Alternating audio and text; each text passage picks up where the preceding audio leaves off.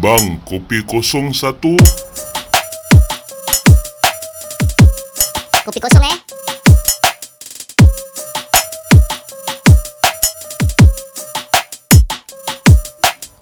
Okey, siap. Selamat datang kepada episod kami. Kopi kosong, bukan kosong-kosong, tapi ada kopi. Bismillahirrahmanirrahim. Assalamualaikum warahmatullahi taala wabarakatuh. Waalaikumsalam warahmatullahi wabarakatuh. Berdengung sikit lah. Okay, sebelum kita bermula, kita nak berterima kasih kerana untuk peminat-peminat kami subscribe kita sampai 250 sekarang.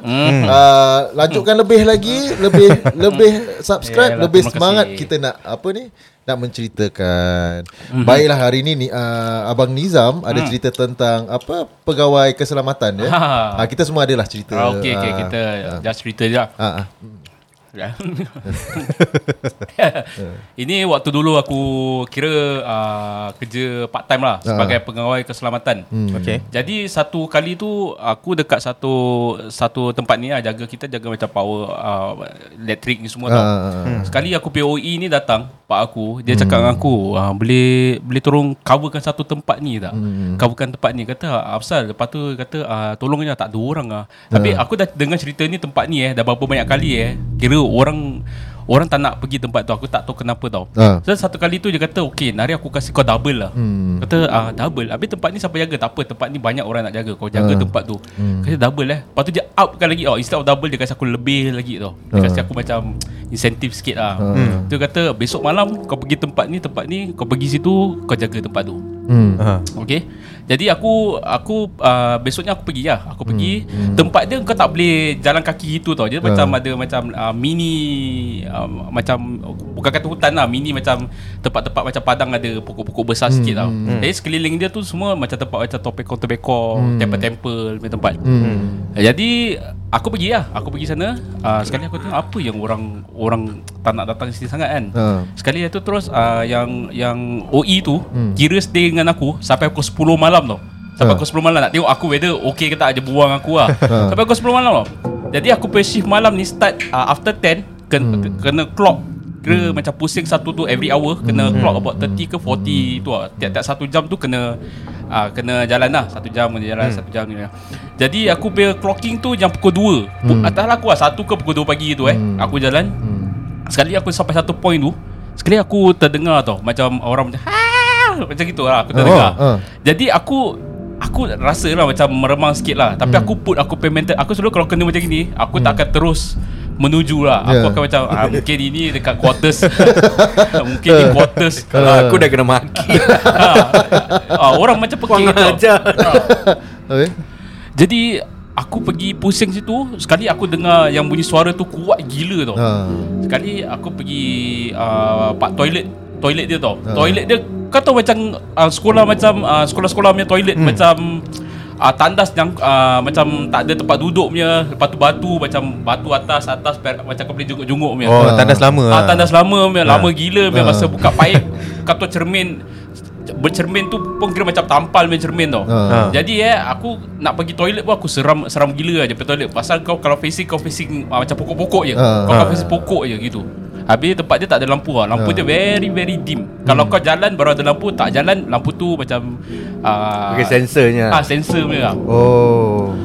Sekali dah tu terus aku duduk tau. Aku duduk pas situ, aku nak tunggu aku punya second round tau. Second round aku, sekali aku dah start feeling macam tempat duduk yang part depan tu, dia ada macam satu macam barrier gitu. Tempat duduk yang barrier tu, aku macam something wrong lah. Aku macam rasa macam tak sedap tau. Jadi kalau kau tak pergi clocking, kau kena macam potong gaji. Diorang macam ada potong gaji gitu tau. Jadi aku macam tak nak pergi. Aku tak nak pergi. The next month aku tak pergi. Aku dah rasa dah macam lain lah. Tapi aku tak nampak tau. Sekali kalau tu aku macam dah takut. Aku dah takut sangat. Aku zikir. Sekali aku buka pintu yang aku nak keluar, yang aku daripada aku punya post ni. Sekali aku nampak macam satu macam cahaya macam gold colour tu. Pak pintu tu aku tak tahu sama ada aku dah takut sangat ataupun aku dah ngantuk. Aku tak tahu. Pak pintu tu sekali keluar gold colour tu. Dia macam gold, keluar cahaya besar. Lepas tu dia tutup balik. Aku terus tak clocking. Sampai pagi tu kira aku tak clocking lah. Kirim salam je lah. Kirim salam lah. Tapi yang peliknya tempat tu, siapa yang datang situ mesti tangan patah, jari patah, kaki patah, semua. Siapa yang datang that shift kira that tempat tu mesti ada benda jadi punya. Besoknya aku tanya apasal tak ada orang kat sini. Dia kata kalau orang datang mesti tangan patah, itu semua patah sana sini kan. Sekarang aku try cari orang yang kerja part shift tu tau. Macam kerja shift tu, lepas tu dia datang tempat aku punya tempat lain. Dia kata kau pernah kerja tempat ni tak? Pernah. Apasal tak ada? Lepas tu dia cerita dengan aku, kat situ ada satu kakak kan duduk. Lepas tu dia cerita dengan aku, tempat tu sebenarnya yang dekat belakang generator tu ada satu orang ni dengan buka elektrik tu. Sekali dia mati kat dalam tu kena electric shock. Habis dah after 2 days, pasal macam engineer ni datang, dia do dia job, lepas tu diorang balik tau. Jadi engineer ni kat dalam ni kira tak ada orang tahu yang dia mati dekat dalam generator tu. Jadi lepas aku tak tahu lah macam mana diorang discover. Maybe security tu officer tu nak try masuk dalam, lepas tu check further kan, lepas tu diorang terjumpa dia mati. Itu lah cerita dia tempat situ lah. Yang orang tak nak pergi lah. Tapi aku pergi dia punya mayat tu macam mana? Dia mana? Hangus lah? Kena elektrik Aku tak tahu. Ni cerita orang kata lah, yang tempat tu puaka dia pasal ada orang mati dekat that generator lah. Yang pasal kakak tu aku tak tahulah. Orang kata bila diorang duduk, diorang nampak satu kakak tu duduk betul-betul depan pintu. Kira macam kau duduk, kita bukan cover container tau. Kira macam depan tu cermin kau boleh nampak depan. Macam dia pay barrier, kau boleh nampak pokok-pokok semua. Kau imagine kau duduk depan, kau tengok tu pokok je. Kau tengok pokok tu semua besar-besar punya pokok, ranting-ranting punya. Kira kau duduk situ, kau kira duduk kau tak boleh tidur. Gitu. Kau tak boleh tidur. Pasal apa? Kalau kau tidur, kau kena charge juga. Pasal kamera kau 4 corners. Betul. Itulah pengalaman aku sebagai pegawai keselamatan. Adalah cerita-cerita yang lain, tapi kasih aku recover dulu. Aku tanya kau sekarang. Okay, aku sebenarnya ada cerita. Tapi ini bukan cerita dengan aku, bukan cerita aku sebenar, tapi cerita yang daripada kawan kepada kawan. Okay. So aku tak nak cerita, aku tak nak bilang mana tempat dia. Aku cakap kita cerita dia pasal security. Okay. Cerita ni sampai sekarang dia punya kawan dia masih hidup. Okay. So apabila kan kalau security kan kita orang ada 12 hour shift, habis tu diorang tukar shift. Betul. Kan tukar shift. So apabila diorang tukar shift tu, biasalah diorang buat report everything, handover bla bla bla.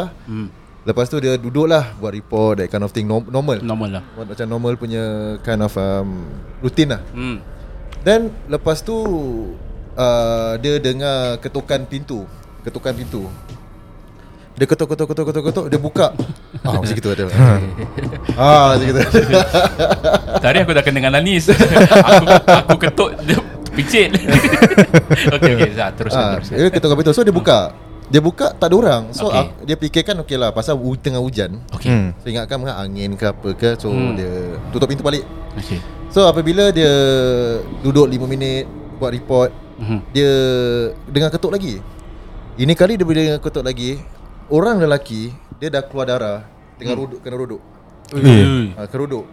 So bila kena rodok tu, so dia angkat tu, dia nak call ambulance. So dia cakap tak mau call ambulance. Cakap kenapa kau tak nak call ambulance? Kau dah kena injured badly. Kau kena call. So bila dia call, dia baring, dia full pressure sekali, dia comms lah. Dia comms, dia letak situ. Kau cakap okay, kau tekan kau punya pressure. Okay, tak apa. So tekan dekat yang tu lah. Kalau dia tak dicabut. Kalau dia cabut kan makin darah dia lagi. So apabila dia tengah full pressure, bila tengah comms tu, bila tengah comms tu panggil ambulance tu, dia walau bila tengah pressure tu, dia tengah comms kan macam gini kan. Macam gini kan kita comms macam gini kan. So apabila dia tengah picit minta ambulance datang, dia pusing. Orang tu tak ada. Jadi apa tu? Batu nisan.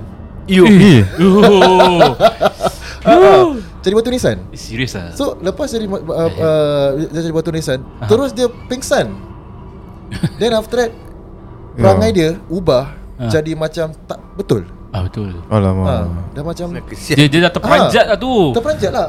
Tapi batu nisan tu bukan batu nisan sekarang punya tau. Lama punya. Batu nisan kayu-kayu dulu punya, macam gitu. Tapi dia tak nak sebut nama. Dia ada nama dia punya batu nisan dia tertulis. So mungkin orang tu yang batu nisan yang kena bunuh lah. Maybe lah. So apa benda itu? Tapi lepas tu apabila dia kena lagi, dah kena a few months later, orang sama juga datang, kena bunuh, kena kena officer lagi satu, security. So cerita tu ulang-ulang Sama. Sama Tapak, cerita. kira dah macam tapak dia lah. Tapak dia. So dia. dia ulang lagi lah, ulang. Tapi tak tahu sekarang dah abandon lah sekarang tempat tu. Abandon lah. Pegawai Itu- keselamatan itu- tu banyak.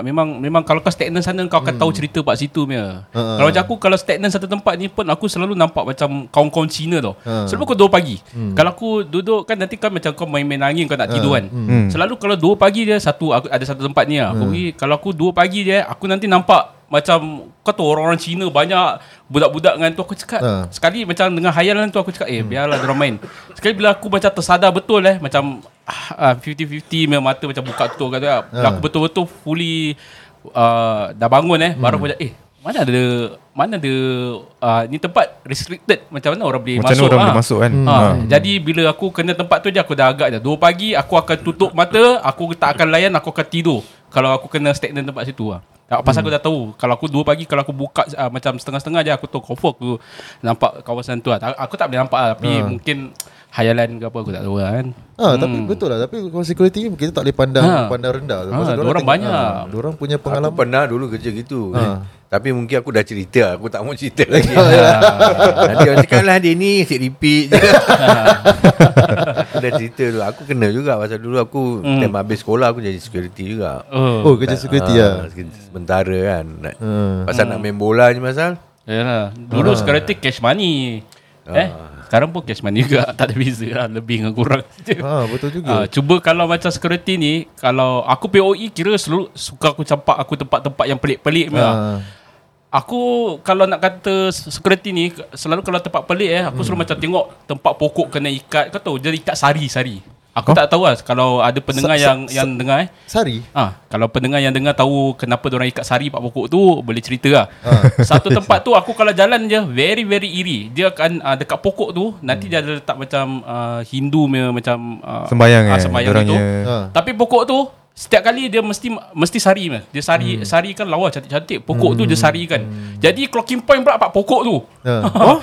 Clocking point dekat pokok tu pasal dia takut macam orang jahanamkan dia tempat sembayang ke apa kan. Itu kaum macam India punya tempat lah. Jadi dia takut orang kacau ke apa kan. Jadi aku pergi clocking point memang pak situ lah. Aku selalu kalau sampai tempat situ je aku dah jalan lari sikit, lari lepas tu tit. Lepas tu aku jalan. Kadang aku tekan tak bunyi tit. Kau kena U-turn balik. Pasal apa tau? Kalau dia tak masuk tu benda, kau kena patah balik. Jadi kalau aku lari, kadang aku tekan dah kancong kan.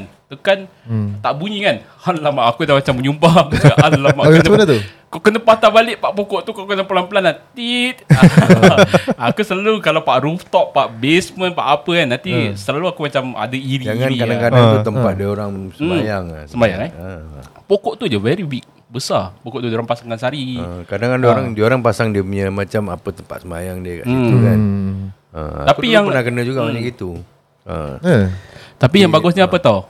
Kalau malam je, aku mesti orang budak-budak ni semua, kau pergi 2 pagi lah, aku akan dapat that extra money just to go clocking tau. Nanti orang kata kita pergi clocking semua, kau pergi lah, kasih kau satu orang $10. So kalau 4 orang dapat $40 extra lah aku dapat. Aku pergi lah clocking yang pukul 2 pagi, pukul 3 pagi, 4 pagi.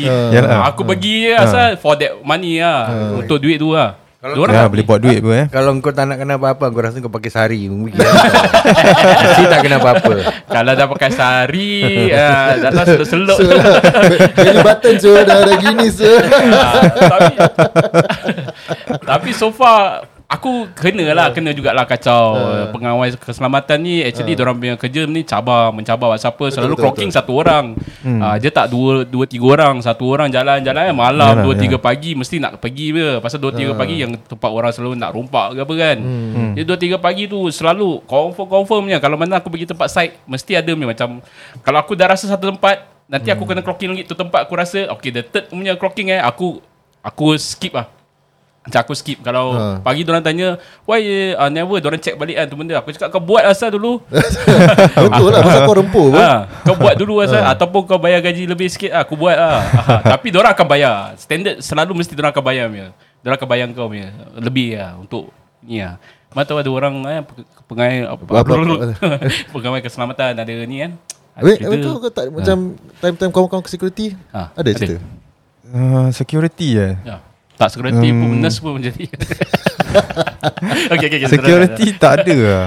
Aku so far adalah kawan kerja security, tapi dia tak ada cerita seram yang dia pernah jumpa ke, like atau dia punya pengalaman tak ada. Tapi aku ada pengalaman ni, semua bukan cerita aku lah. Cerita members. Dia jadi security tu, dia jaga bawah bridge. Pasal kadang-kadang bawah bridge kan dulu kan diorang suka ada orang-orang ambil dada gitu semua kan. Bawah jembatan lah. Bawah jembatan ambil benda-benda yang tak elok lah.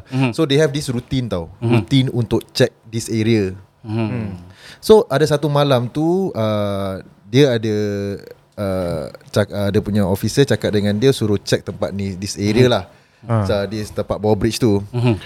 So bila diorang dah sampai, diorang tak nampak tau orang tengah ambil barang-barang yang tak baik lah.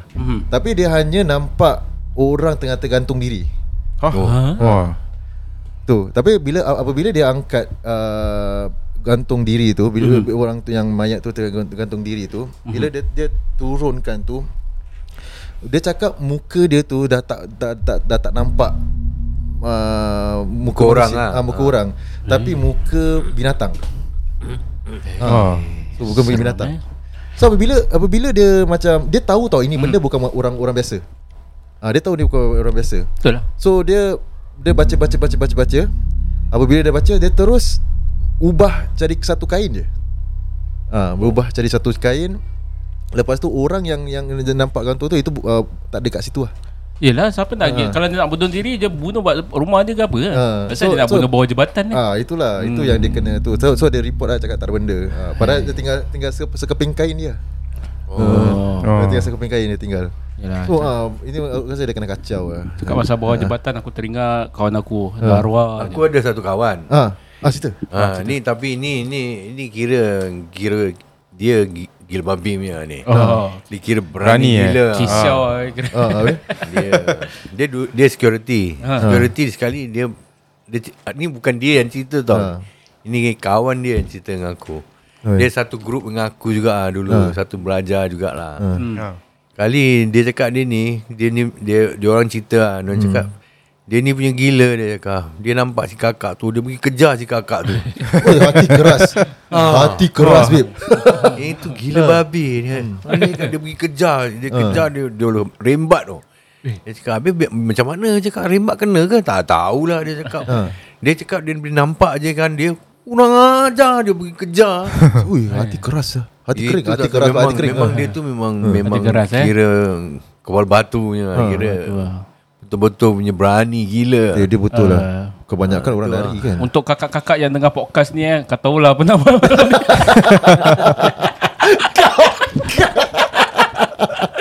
Kau fikir benda-benda ni semua tak dengar podcast ke? Kau jangan tu. Aku balik dengan kau lagi. Tak ada lah, dia pergi rimbat. Dia pergi rimbat. Kakak pun dengar dengan menonton ramai-ramai baju putih. Kau rimbat kau kau rimbat member aku malam. Dia tengok orang juga. Bukan sembarang orang. Dia pun pilih-pilih orang. Tadi kau cakap apa? Ingat arwah member kau apa dia?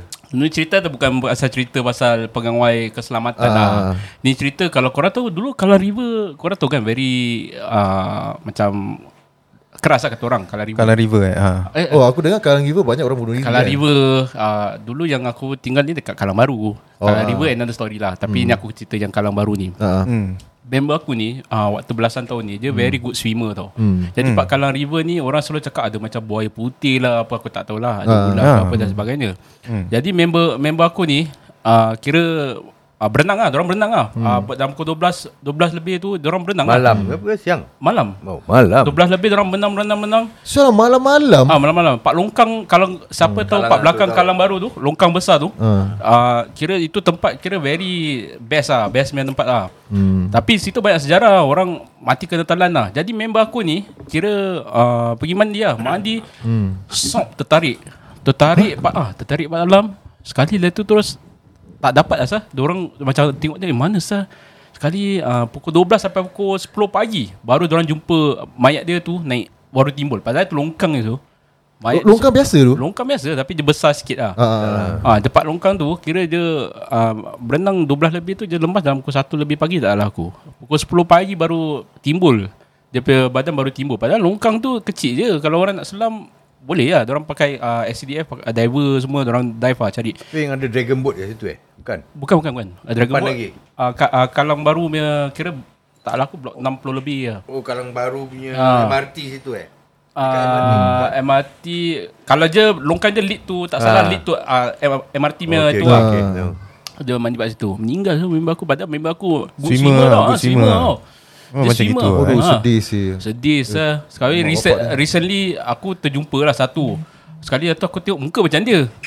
Sekali aku tanya, kau ada macam adik-beradik ke? Macam dah lemas. Dia kata, dia cerita dia ada satu adik lah mati lemas. Aku cakap, adik kau gini-gini lah. Kata, dia tak bilang aku tapi macam sama tau. Aku cakap, kau ada adik mati lemas, nama dia gini. Bukan, nama adik aku gini. Kata, muka dia macam kau lah. Muka dia macam kau tau. Member aku mati lemas, muka macam kau. Tak ada, bukan aku. Dia cakap, dia cakap aku gitu, bukan aku. Tapi aku ada adik satu mati lemas. Dia cakap aku. Betul lah, aku cakap dia. Tapi cerita sama, tapi aku coincident lah. Aku jumpa orang ni lah. Dia kata adik dia mati lemas tu. Aku teringat je saya dia. Jangan kawan kau dia kasih nama palsu kot. Dia tak nak orang tahu ke apa Tapi aku tak tahu pula yang si member aku ni kembar. Aku tak tahu pula. Oh, kembar. Kembar. Aku tak tahu yang dia kembar lah. Yang aku baru recently aku jumpa tu. Aku tanya dia, kau punya muka macam member aku lah. Mati lemas. Dia kembar juga? Bukan. Tak tahu pula kembar tak kembar. Itu yang budak yang aku jumpa ni baru-baru ni. Dia cakap aku dia pun ada satu adik kembar yang meninggal time umur macam itu. Lepas tu aku tanya, nama adik kau ni Ridwan ke apa? Aku tanya dia. Bukan. Dia kata bukan. Nama adik aku gini. Jadi aku macam buat bodoh lah. Aku tak tahu sama ada dia nak tutup cerita ke apa ke. Aku tak tahu lah. Yelah pasal ni kan adik pasal arwah. Mungkin lah. Sensitif Tapi betul Nizam yang cerita kalau time-time bab berenang ni semua banyak pun pengalaman-pengalaman yang orang tenggelam. Tenggelam. Lemas. Jadi hati-hati lah. Kalau nak berenang pak longkang-longkang tu hati-hati. Kawan aku kat sekolah pun lemas juga. Lemas? Apa cerita? Tapi aku tak tahu cerita apalah. Tapi aku tahu kat sekolah diorang cerita, diorang cakap, aku cakap asal dia ni tak masuk hari. Sekali kejap lagi diorang announce dia arwah dia lemas dia cakap. Aduh. Tengah lemas itu. Budak sekolah, time tu primary school. Anis tak lemas Anis. Kau tak ada. Lemas dalam fikiran lah. Lemas dalam fikiran. Okey, pandai kau sama. Kalau tak ada dia tak ada ni show. Anis lah kita punya lifesaver Dia macam lifeguard kita tak ada Anis. Kita angkat je sikit kau tengok muka dia merah. Yalah, okey kepada sana yang ada cerita tentang apa yang kita ceritakan tadi tu, bolehlah kongsi. Bagus juga lah kita kat YouTube sekarang banyak orang tengah komen-komen bagus jugalah. Banyak boleh komen lah. Kalau korang boleh komen yalah, komen lah. Okeylah, baiklah kita akan tamat kita punya episod hari ini. Kita akan sambung minggu depan. So apa-apa kita akan sambung lah Alright. Baiklah, okey. Assalamualaikum. Waalaikumsalam warahmatullahi wabarakatuh. Bang, kopi kosong lagi satu. Nantikan episod seterusnya.